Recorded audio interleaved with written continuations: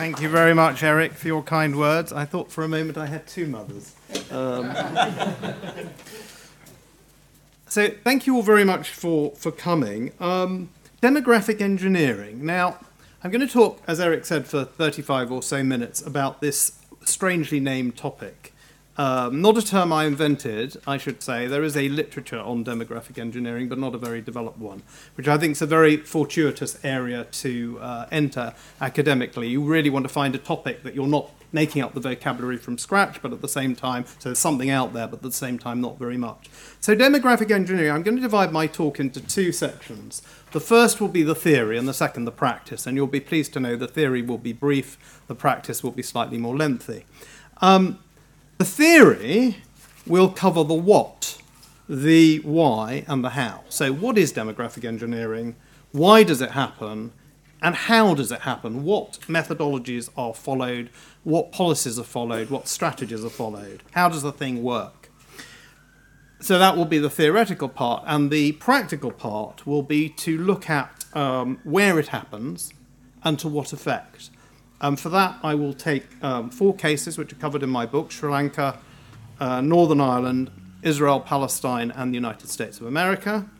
And I will look at how demographic engineering has worked in those 4 places. So first, the theory, the what, the why, and the how. And secondly, the practice, where and to what effect. So let's start with the what. I think you can pretty much define demographic engineering as the intentional manipulation of population numbers in an ethnic conflict to strengthen one side against the other. I'll just repeat that because it is important that we remember it. The intentional manipulation of population numbers in an ethnic conflict to strengthen one side against the other. So I think that deals with the what pretty much. We can deal fairly swiftly too with the why. So why would anybody engage in these kind of strategies? And I think there are really 2 explanations for this. The first is a traditional one, which has always applied and still does, and the second is a more recent one, by which I mean something that's been of increasing importance over the last 200 years. The traditional explanation of why people engage in demographic engineering is simple boots on the ground. In a demographic conflict ethnic conflict between 2 groups, there is no doubt there is an advantage in having the greater numbers. Now, numbers do not always win battles. One side can be out-strategized. One side can have the greater technology. And history is replete with examples of relatively small groups controlling relatively large ones, of which Western imperialism and its history of the last 200-300 years would be a good case. So that's not to say that numbers are everything, but all other things being equal, it is an advantage in a conflict, in an ethnic conflict, to have the greater numbers. Whether that results in more men on the battlefield or more youths on the street. It can play out in different ways, but numbers are one factor and a relatively important factor. The second reason why people engage in demographic engineering is that since the French Revolution and increasingly throughout the world, we have waves of democracy. This itself is an area of debate. How democratic is the world? Is it moving in an endlessly democratic direction? But without doubt, the world is a more democratic place than it was 100 years ago. 100 years ago, it was more than it was 200 years ago. And what that means is to have any kind of internal legitimacy, or indeed legitimacy on the world stage, a regime needs some kind of a democratic legitimacy, which means greater numbers. And particularly where there is an ethnic conflict and where party politics is of an ethnic nature, which it is in many places, having larger numbers is an advantage at the ballot box and therefore in taking and retaining power. And so unsurprisingly, the examples of a small ethnic group controlling a larger ethnic group have become more and more unusual over time with the decline of Western empires. And to cite a couple of examples from the last 20 years, we've seen in South Africa white control ending. And more recently in Syria, what could be argued to be an Alawite state, a minority control, or in Iraq, a Sunni control of a Shia majority. It's harder and harder for minority groups to control majority groups. And therefore, it makes more and more sense, if you want to be in control, to be in the majority. And that is why people engage in demographic engineering. So much for the what and the why. How do people engage in demographic engineering? Governments, societies. And here I'd like to introduce you to the concept of hard demographic engineering and soft demographic engineering. By hard demographic engineering, I suppose we're talking about the obvious stuff. It's changing the population balance by directly impacting demography. And that involves essentially the creation, the destruction, and the movement of peoples. So the creation of people obviously is about fertility policies, and they need to be discriminatory. They need to advantage one group over another. It's no use, if you're in an ethnic conflict, having everybody have more babies or everybody have fewer babies. In the long run, you need to have one group having more relative to the other. So far as deaths are concerned, of course, ultimately genocide could be a case of demographic engineering.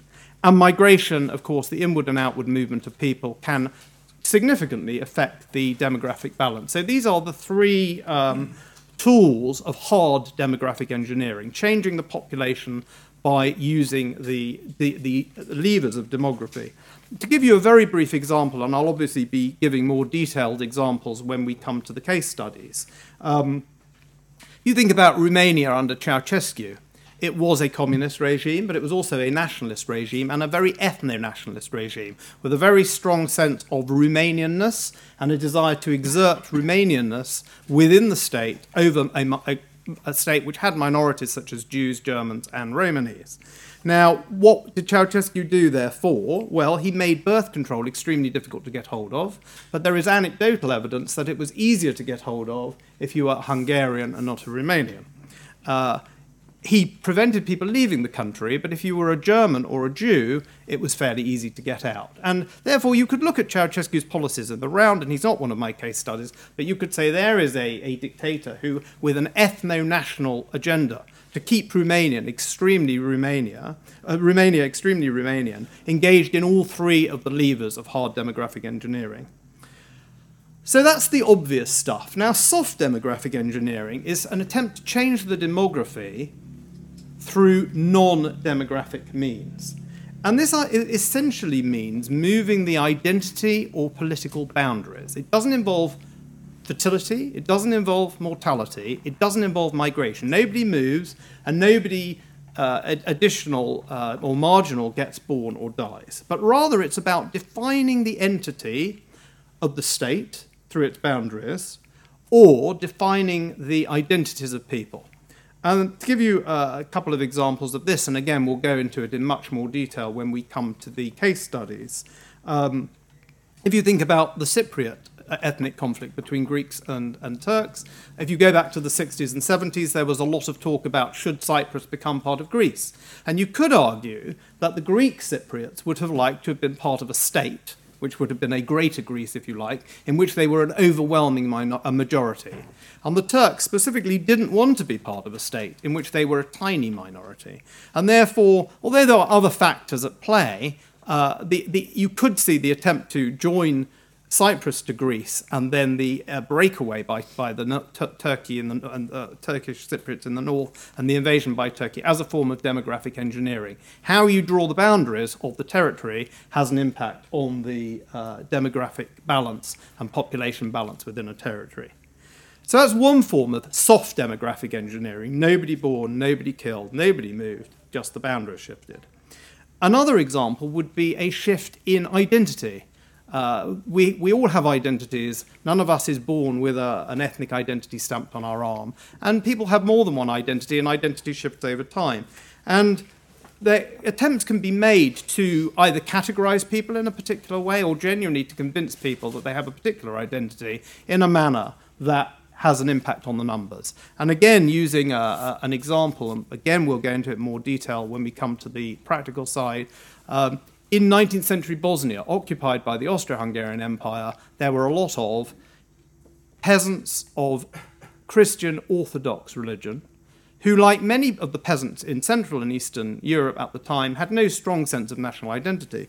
And there was clearly a movement in the Orthodox Church to persuade people that if you were living in Bosnia and you were an Orthodox Christian, you were a Serb, And by doing this, the idea was that the claims of Serbia on Bosnia would be greater, because you would actually say that at that point there was a Serbian majority in Bosnia. But how do you define what a Serb is? That was the question, and that was what the Serbian Nationalist Orthodox Church was engaged in doing to some extent. Lots of other factors at work as well. But the way that people are actually identified, or the way that they're classified in censuses, can also be a very important method of changing the demographic balance. So I think we've answered the what, we've answered the why, and we've answered the how. The how is the hard and the soft, two different ways, and they can be political, they can be top-down, they can be social, they can be bottom-up. So that, I think, gives us an outline of what demographic engineering is. And now I'd like to move on to talk about 4 case studies that I look at in my book. All cases in very different ethnic conflicts. And in fact, I purposely looked for conflicts in different continents, conflicts some of which were relatively new and some of which were perennial, and conflicts of very different natures to test the theory and to see whether we can really see demographic engineering, this purposeful and intentional effort to change the demographic balance in a territory and among a population, as something that actually helps us explain what was going on in history and ultimately can help us understand what's going on in the world today. So to start with Sri Lanka, generally laymen would say, well, there are Tamils and there are Sinhalese in Sri Lanka. In fact, the story is much more complicated than that. In Sri Lanka, the Sinhalese, which are a majority group, could be seen to have been 2 quite distinct groups back in the 19th century. And in fact, under the British, the census distinguished between Kandiyans in the high country and low country Sinhalese. Low country Sinhalese, predominantly Buddhist, but had had a lot of exposure to Western Europeans, to Portuguese, to Dutch and British colonialists. Since the early 16th century, had a relatively large Christian element. High country Kandiyan Sinhalese only really came into contact with the West in the early 19th century, and therefore there were real differences between the two. And it can be argued that the efforts post-independence of the leadership of the country were specifically to merge these 2 groups together. Now, all the way back in the 1920s and 30s, the first federalist movement in Sri Lanka was not actually among Tamils. It was among high country Kandiyans, who did not like the idea of people of the low country entering the mountainous area of central southern Sri Lanka and tried to break away. And yet there was an intention after independence was achieved to reduce these differences and to create a consolidated bloc which could be effective politically. And I'd like to quote here the words of one of Sri Lanka's earliest and most effective prime ministers, Bandaranaike, who said, "We saw differences among our own people, and therefore we felt we should achieve unity. The differences that exist between 2 sections of the Sinhalese, the low country and up country Sinhalese, is now fast disappearing.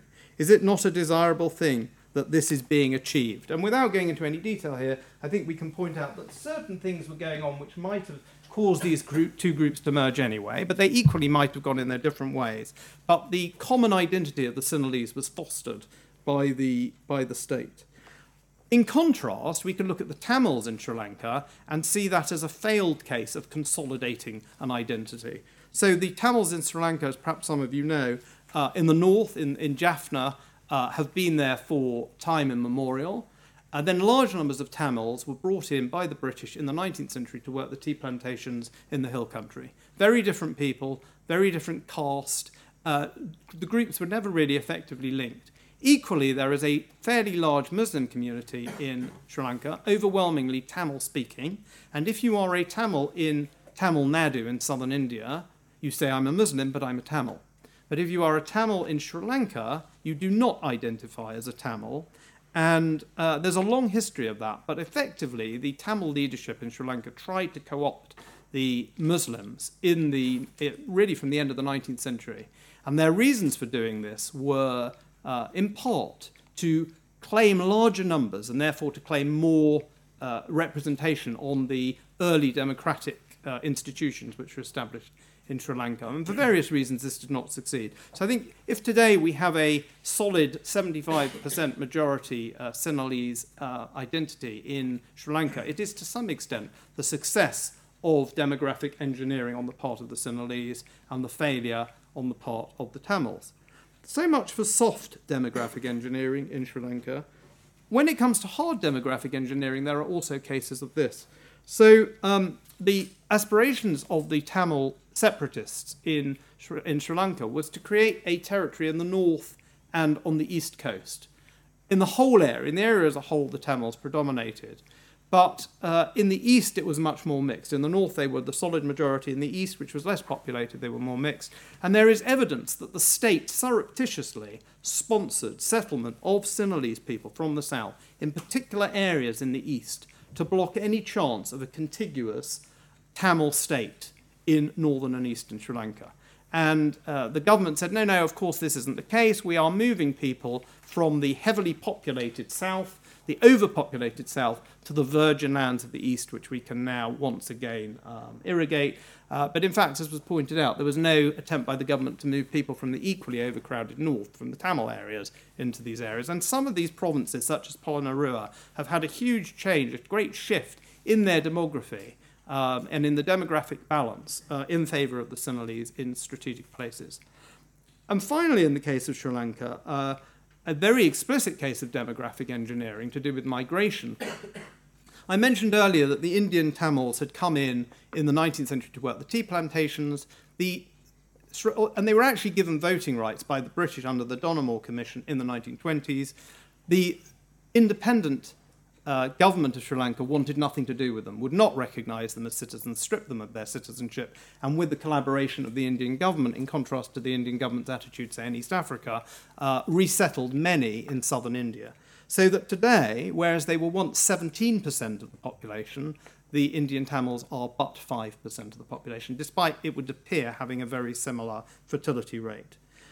So overall, if you look at what these four things have done in Sri Lanka, these four cases of demographic engineering, I think you can say that however history may have been different without them, it's hard to see how without a consolidated Sinhalese identity, a fragmented Tamil identity, and the repatriation of large numbers of Indian Tamils back to India, without this, we would have ended up with the triumph of the Sinhalese ethnic state, which I think we broadly have in Sri Lanka today. So I think demographic engineering has been very significant there. Now, in Northern Ireland, again, there is a parallel, which is we think there are Catholics, there are Protestants, and the dispute is around that. In fact, in many ways, it's much more complicated than that. But one way where there's a parallel to Sri Lanka is in the fact that the Northern Ireland Protestants were not one people in 1800. They were two people. They were people predominantly of Scottish origin and non-conformist religion, and they were people of English origin, Anglicans. And these two groups had as much antagonism in the early 18th, in the late 18th and early 19th century as they had with regard to the Catholics. By 1914, in contrast, you were able to speak of the Protestant people of Northern Ireland. And I think this is an interesting case because I argue in the book, this is the dog which didn't bark, if you like. This is not a case of demographic engineering. And if we want to understand a phenomenon and test it, we have to have cases where the test fails as well as where it passes in the tradition of Popper. So why do I argue this? Well, if you look at the forces that drew these two groups together, I think there were three. The first was a response to Catholic emancipation and the Catholic vote, which meant pressures for home rule. So to some extent, it was an attempt to consolidate in the face of a meaningful large majority, which hadn't mattered pre-democracy, which gets back to the argument about why people do it. But as Catholics in Ireland were given the vote, it actually and were pressing for home rule, it actually mattered that you consolidate your identity. So that could possibly be seen as demographic engineering. But more importantly, I think the reason these two groups came together was, first of all, the removal of disabilities against nonconformists. Many things nonconformists couldn't do in the early 19th century, that by the early 20th century they could. And so a lot of the source of antagonism had gone, and that's nothing to do with Northern Ireland. That was British policy. That was the progress of civil rights and democracy in the UK. And thirdly, I think they had strong economic interests, whether they were landowners looking to the British state to support their land ownership, or whether they were industrialists or industrial workers selling into the British Empire. There was strong economic interest that drove these groups together and wanted them to keep out of Home Rule. So I would say that the emergence of the Protestant people in Northern Ireland, unlike the Sinhalese, as a single entity, was not a case of demographic engineering. But that is not to say that demographic engineering did not take place, has not taken place in Northern Ireland. And one obvious case of it is the creation of the 6-county Northern Ireland that we know. Now, I've looked at the cabinet records of on the subject of partition. I've also looked at the Unionist party discussions on the subject. And many would have liked a 9-county Ulster. That was the traditional Ulster, particularly the Protestant people in the 3 counties. And yet the decision was taken to have a 6-county Ulster. And I would argue, it's very clear from the record, that that was essentially a demographic decision. You look at the population of the 9 counties, there was going to be Stormont, there was going to be a parliament. You could not control the territory with 9 counties. It would be very close to 50-50, whereas with 6 counties, a Protestant majority of 2-1, and therefore a Protestant state, was indeed a possibility. So Northern Irish partition, I would argue, was largely a demographic event, an example of soft demographic engineering. But we also have cases of hard demographic engineering in Northern Ireland, and I would cite 2. The first is the fertility rate among the Catholics from the 50s to, say, the early 90s. Now, why do people have family sizes of a particular size? Very hard to know precisely what motivates people. But when you look at the social level, certain things can be seen. And I think if you are to say that it is a demographic engineering fertility rate, and a fertility rate that is driven by the conflict, there are really 2 ways you can make your case. The first is to compare the fertility rate of that group with that of other groups which are similar. And the second is to look at the exhortations and the statements of the political leadership.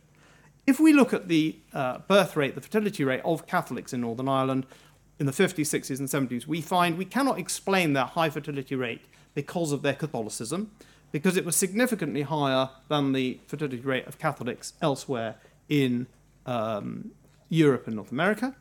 If we say, well, okay, it was their Irishness, a lot of work has been done at looking at specific socioeconomic groups and controlling for socioeconomic difference. And nevertheless, the Northern Irish Catholic fertility rate comes out as significantly higher. Now, it has fallen. It's definitely converged with the Protestant rate, but I would argue its fall was delayed, and there is a good reason to think that that was to do with the specific sense of the Northern Irish Catholics as a minority wishing to increase their power. And that's certainly something which you can see in the policies and the exhortations of Sinn Féin, who have always claimed that they would reach a united Ireland through the rooms and cradles of the nationalist population, which, by the way, they won't, partly because, indeed, the Catholic fertility rate has come down, and partly because they have conveniently forgotten the fact that there have always been a very large number, and now an extremely large number, of people of Catholic origin in Northern Ireland who do not want to be part of the Republic. But that's by the by. The other way in which I would say that demographic engineering has worked in Northern Ireland has been the emigration in the 50s, 60s and 70s, very high emigration. And whereas the population was 2-1 in favour of the Protestants, the emigration was 2-1 in favour of the Catholics, it would appear. The data's not great. But certainly, despite this high fertility rate, the Catholic share did not grow until the 80s or the mid-70s. And this is almost certainly because of disproportionate Catholic emigration. And to a large extent, what was driving that was a very conscious decision on the part of the Unionist Party leadership, who happened to be the employers as well, to nudge disproportionate Catholic emigration, whether through housing policies or employment policies. And there are some well-known quotations. One of the Prime Ministers of Northern Ireland told his colleagues specifically not to have one around I wouldn't have one around the place, he said, of the Catholics of Northern Ireland, and that if we don't encourage them to leave, they will be at our throats and they will be in the majority. So I think all sides have engaged in demographic engineering in Northern Ireland. And what I would say in conclusion on Northern Ireland is that whilst you can't simply say, had the demography been different, it would have turned out precisely differently. We don't know how it would have turned out. I think if we'd had a world in which there had been a 6-county Ulster, and there had been excessive Catholic emigration, but there had not been a birth rate differential.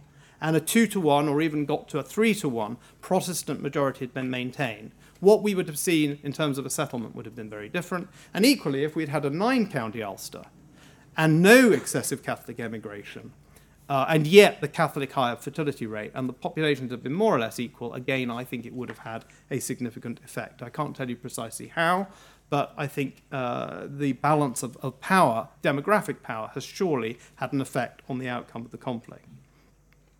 So for my third case study, I looked at Israel and Palestine, and I think the contrast with Sri Lanka and Northern Ireland is that in those two cases, for sure demographic engineering had an impact. You can debate how much. In the case of Israel-Palestine, I think you can argue that demographic engineering has been absolutely at the core of the conflict and shaped the world we see today. And the first thing I'd talk about is Aliyah, Jewish immigration to Palestine and then to Israel after 1948. Were it not for such immigration, the Jewish population of Israel would be about 100,000 today if it had stopped at 1917, as opposed to 6 million. So I think we can clearly see that the whole geography and population would be completely different. There would be no Israel without Aliyah. This has been the lifeblood of the Zionist movement. Now, of course, there are other motives in encouraging Jewish immigration into Israel. It very often has been a life raft for people, and it's been about saving people's lives. But at the same time, there's always been a very strong Zionist idea has been that the Jews should be a majority somewhere, and Aliyah was the way in which this was secured in Israel. Equally, I think fertility has been a very major factor here. And interestingly, unlike Northern Ireland, the fertility story is interesting on both sides. So far as the Arabs are concerned, as far as the Palestinians are concerned, I think it's been very much like the fertility story of the Catholics. That is, it's been higher than you would expect, it's come down, it has converged, but it's happened later and slower than you would otherwise expect. And again, how do we put this down to the conflict? Well, we can't be absolutely sure, short of surveying women who have children and why they're having children. But I think we can again look at the behaviour of other similar populations, be they Muslim or be they Arab in surrounding areas, and compare and contrast. And just to give you one piece of data, and I could give you a 2-hour talk on this alone. The fertility rates and female literacy rates are often thought to be negatively correlated. The more women are educated, the more literate they are, the less likely they are to have very large families. But take this as a data point. The early part of the 21st century, in the occupied territories in Gaza and the West Bank, almost no Palestinian women were illiterate. They have very high levels of education and social services. And yet they had a fertility rate at that point of 4.5 children per woman. And yet, if you take Morocco, at the same point, 60 to 70% of women were illiterate, and they had a fertility rate of 2.5 children per woman. So almost, in the West Bank and Gaza, the fertility rate was almost double. And so however you look at the numbers, it was outstandingly high, even if it's come down a very long way. And again, if you look at the exhortations of the leadership, there are plenty of examples of Yasser Arafat and leaders of Hamas specifically calling on people to have larger families as part of their struggle against Israel. But what's interesting in the case of Israel and Palestine is that there's also a story on the other side, that Jewish fertility is also exceptionally high. Now, when you imagine that the population of Israel, the Jewish population of Israel, is as socio-economically advanced as almost any in the West, and yet they have a fertility rate of 3. Now, you may not think 3 is all that high, but bear in mind that there's almost no country in Europe or North America that has a fertility rate above 2. And many have a fertility rate 1.5 and below. So for this population to be having a fertility rate of 3 is quite extraordinary. And again, we can look at other Jewish populations around the world, and they actually have very low fertility rates. So that's one way of explaining it. One demographer said to me, of course, if we lived between, a demographer in Haifa, if we lived between Belgium and Holland, the drive to have such large families would probably be less pronounced. Now, again, you could put it down to the predominance of the ultra-Orthodox in Israel, but they are not predominant. They are only 15 or 20% of the population. That's not enough, even if you're having 7 or 8 children, to have an enormous impact. And even secular people in Israel have 2.5 children, which is quite high by international standards. So I think as well as the flow of aliyah, we can see the fertility rates in Israel and in the occupied territories as quite significant in shaping what's actually going on there. So far as soft demographic engineering is concerned, certainly the Israeli census for some of its measures divides the population in a way that can be seen as to its advantage. For example, for some of its data, it shows Jews and others, meaning the others being immigrants from Russia who've come in as partly Jewish but are not fully Jewish, are not recognized as Jewish by the religious authorities, and then Muslims, Christians, Druze, which rather sort of consolidate one block and fragments the other. Having said that, that is a religious definition, and you have to cut the pie somehow. More seriously, the Palestinian Authority has been accused of significantly boosting the numbers in the West Bank as part of their argument that Israel will have to withdraw for demographic reasons. Now, that's a hotly contested topic, and I don't really plan to go into it this evening, but certainly the accusation is there, that then there's a big debate, and that debate itself can be seen as a form of demographic engineering, I guess. Finally, in the case of Israel, there is the issue of the occupied territories, the frontiers. I think there's a clear argument that Sharon withdrew from Gaza in order to reduce the population of Arabs that Israel was occupying. And it was quite a bargain. 1% of the land for 30% of the Arabs seemed like a good deal to him. And then in terms of the barrier which snakes its way through the West Bank to divide the populations, a very nice quotation again from this demographer I met in Haifa, who was very close to Sharon. And Sharon called him up and said, "To the world, Arnon, it is the security barrier. But to you and me, it's the demography barrier." So, as I said, you can't really imagine, without the demographic engineering that's happened, the whole conflict would be completely different. I think it's been absolutely fundamental. And I don't think that will surprise anyone in terms of Israel and Palestine, because we hear quite a lot of that. But what about the United States? That seems a very odd case. What on earth is going on there in terms of demographic engineering? So I'm going to wrap up talking briefly about the US. In 1848, the United States was at war with Mexico.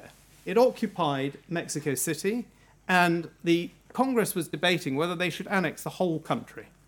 And there were those who said, don't worry about the Mexicans. Yes, they're not our kind of people, but they will disappear like the Red Indians. They will drift into the pages of history. We don't need to worry about them. And others said, we really don't want to incorporate these very large numbers of people who we don't like very much, who speak another language and have nothing to do with us.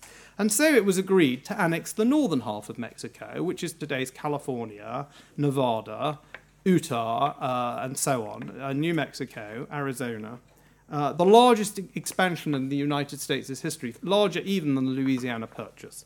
And again, I would call that a demographic bargain, because for half the country, the United States managed only to get 1% of the population. In other words, Mexico had not successfully occupied the northern half of the country with a population, and therefore it was quite easy to swallow.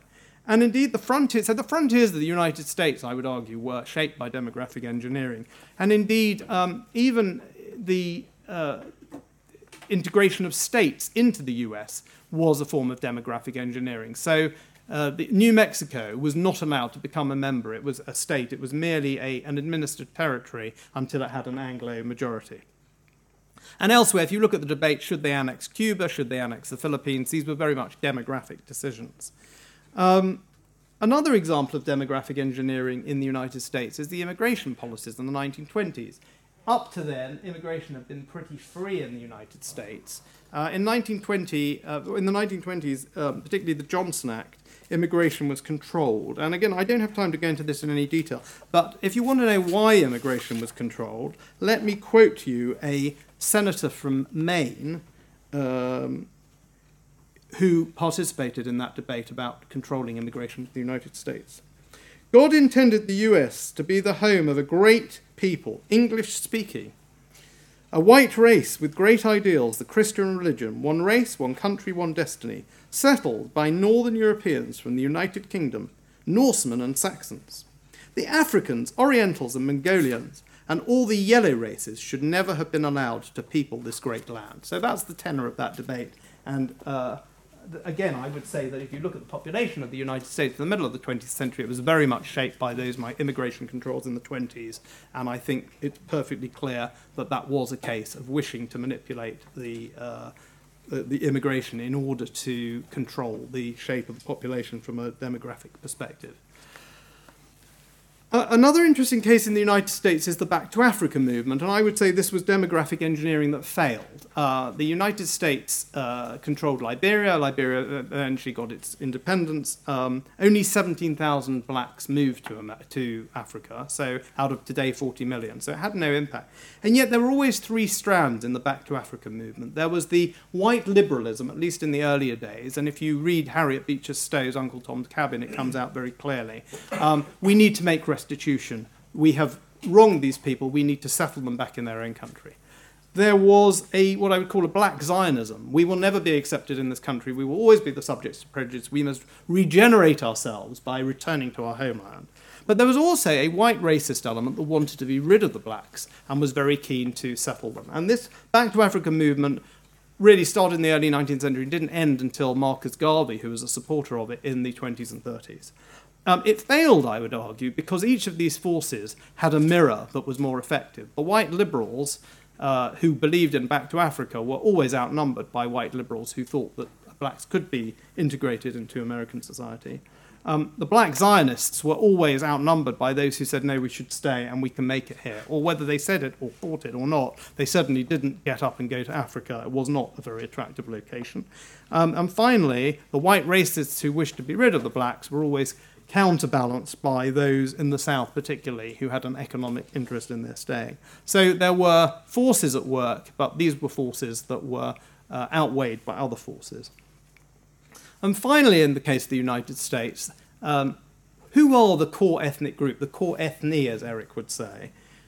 They might be defined as WASPs, white Anglo-Saxons, Protestants, Anglos, whites. The term changes, the idea changes, but it could be argued that it changes very conveniently in order to ensure a solid majority for however you define the core. And this would be a case of soft demographic engineering. The example I would give is that of the Irish Catholics who came in the 1830s, particularly in the 1840s and 1850s. When they settled in the cities of the north and the east, they were despised, drunkards, Roman Catholics, unreliable, undesirables. However, when they settled in the south, where there was an ethnic imbalance between blacks and whites, and the whites felt a threat of being outnumbered, or when they settled in the west, in these new Mexican lands, where there was still a very thin population, there they suddenly became Americans. And therefore I would argue that identity in America has always been fairly flexible. Who's in, who's out has to some extent depended on the requirements of the establishment. So to wrap up, I would simply say that demographic engineering has indeed shaped the world we live in.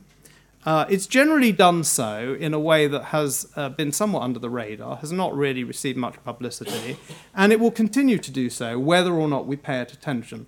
But I do hope with my book it will get a little more of the attention that it deserves. Thank you very much for listening.